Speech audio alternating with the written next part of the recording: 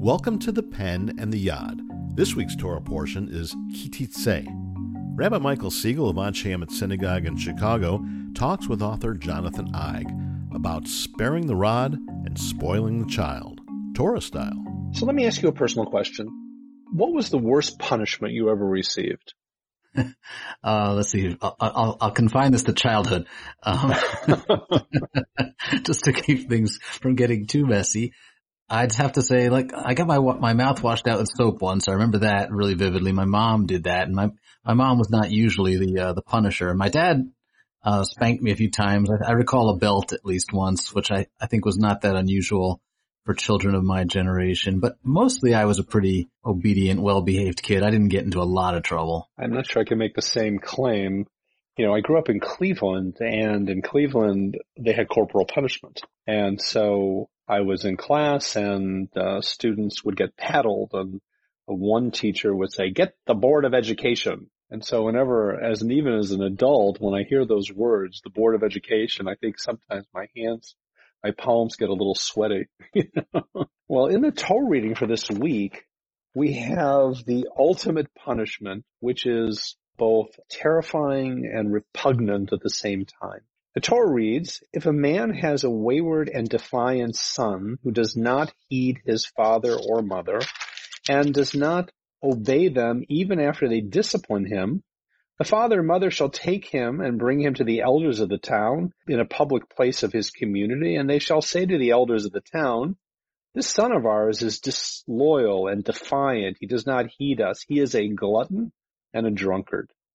Thereupon the men of the town shall stone him to death. Thus you shall sweep out evil from your midst.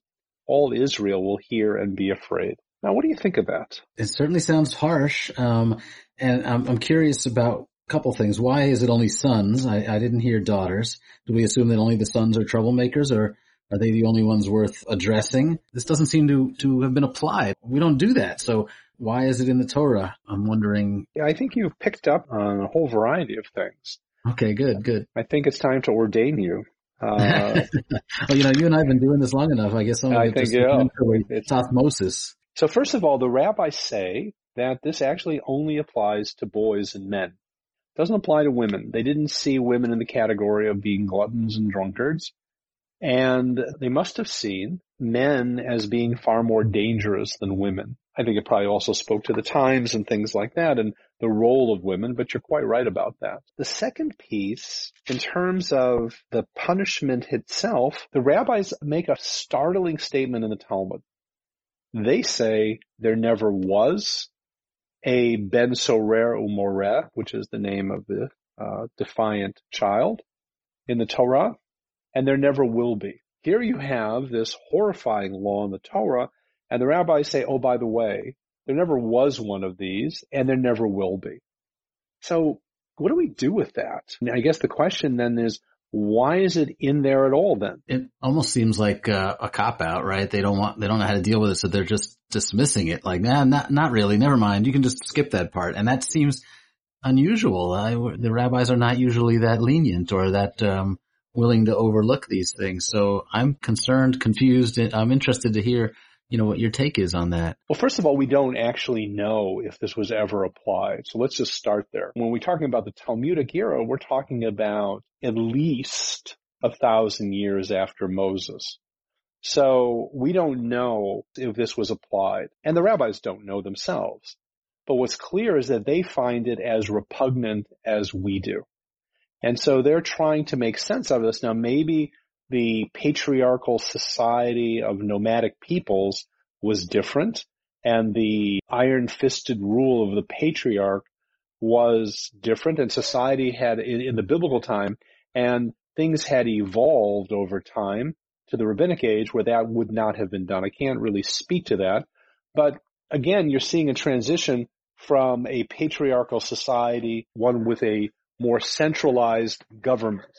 And so I think that also makes a difference. Just to stay on point here, in terms of the rabbis, I want to suggest to you that what they're trying to say here is that the concept of children hearing their parents and creating a hierarchy where parents do have are recognized as having authority and cannot be dismissed by their children is, in a sense, a key to understanding a moral society. In other words, it's not just what happens in the home, but the home becomes emblematic of what's happening in the larger society. Does that make sense? Well, sure. You've got to have respect for authority, and that's not only key to the family, to the home, but it's key to religion, right? I mean, why else would we bother to record these rules and study these passages if we weren't supposed to take lessons from them and follow the laws, right? These are laws. So but they're laws that aren't usually punished in the way that crimes are punished, right? So it's voluntary. You don't have to sign up for a religion. Do you think this is part of the sort of methodology for just getting people on board with belonging to a civilized community where rules have to be followed? First of all, there's no distinction in Israelite society between secular and religious.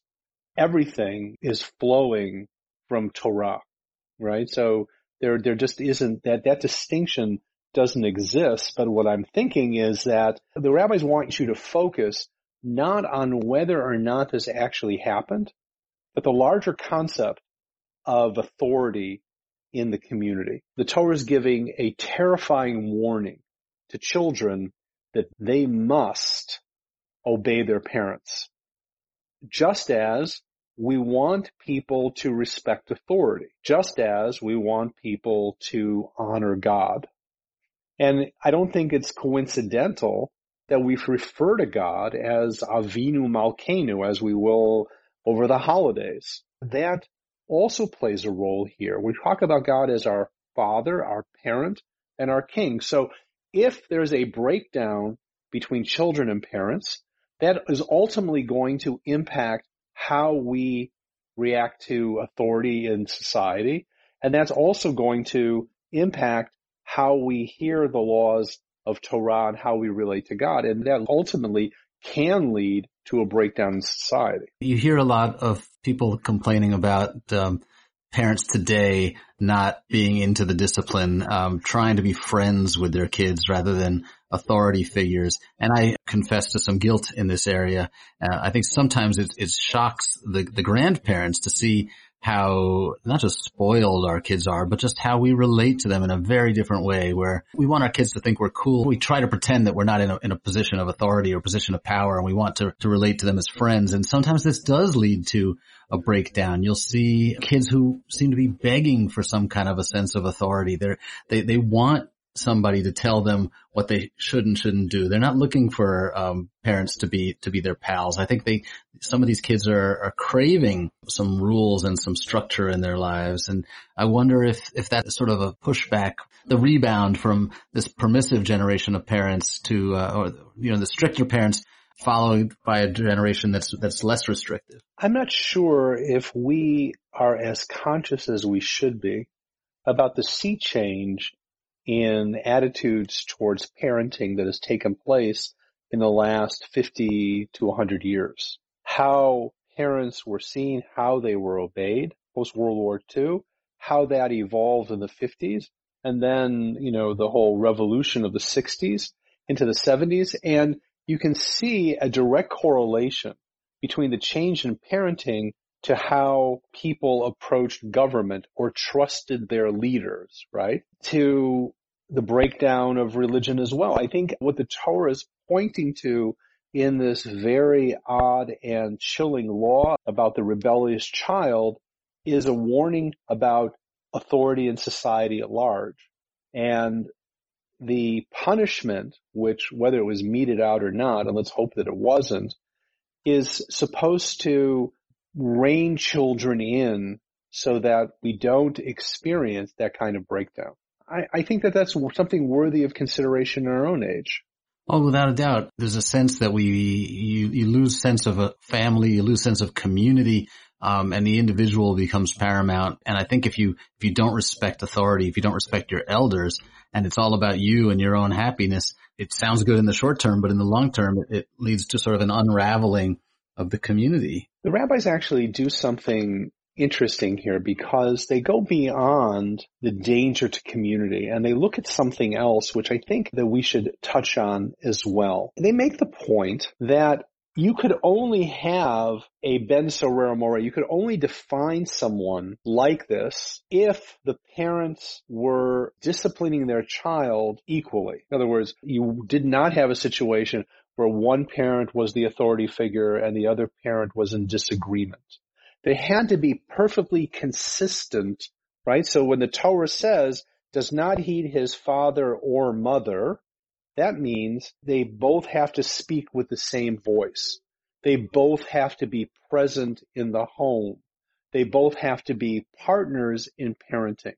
And so what the rabbis are doing here also is not only talking about society at large, but they're also offering a primer on parenting and how children need to see and need to feel consistency, which takes us back to your earlier point that not only do children need some sort of boundary and discipline to a certain level and know what right and wrong and guidance, but they also need to hear consistency from their parents.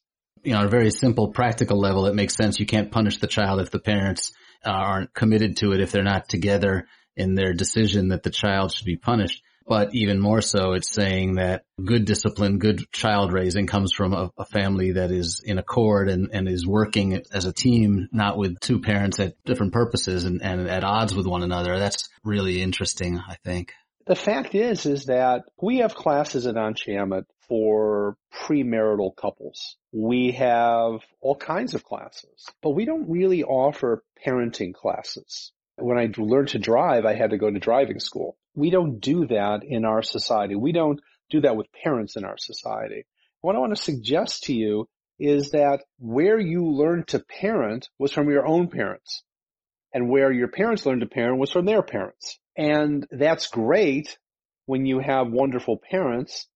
It's not great when you have parents who really had modeling that didn't affect their children positive, because that also gets carried on from generation to generation. And in a way, what the Torah is trying to say is that this isn't nature, this is nurture. So the ben soror moreh didn't come out of the air. In most cases, it's really the result of inconsistent parenting.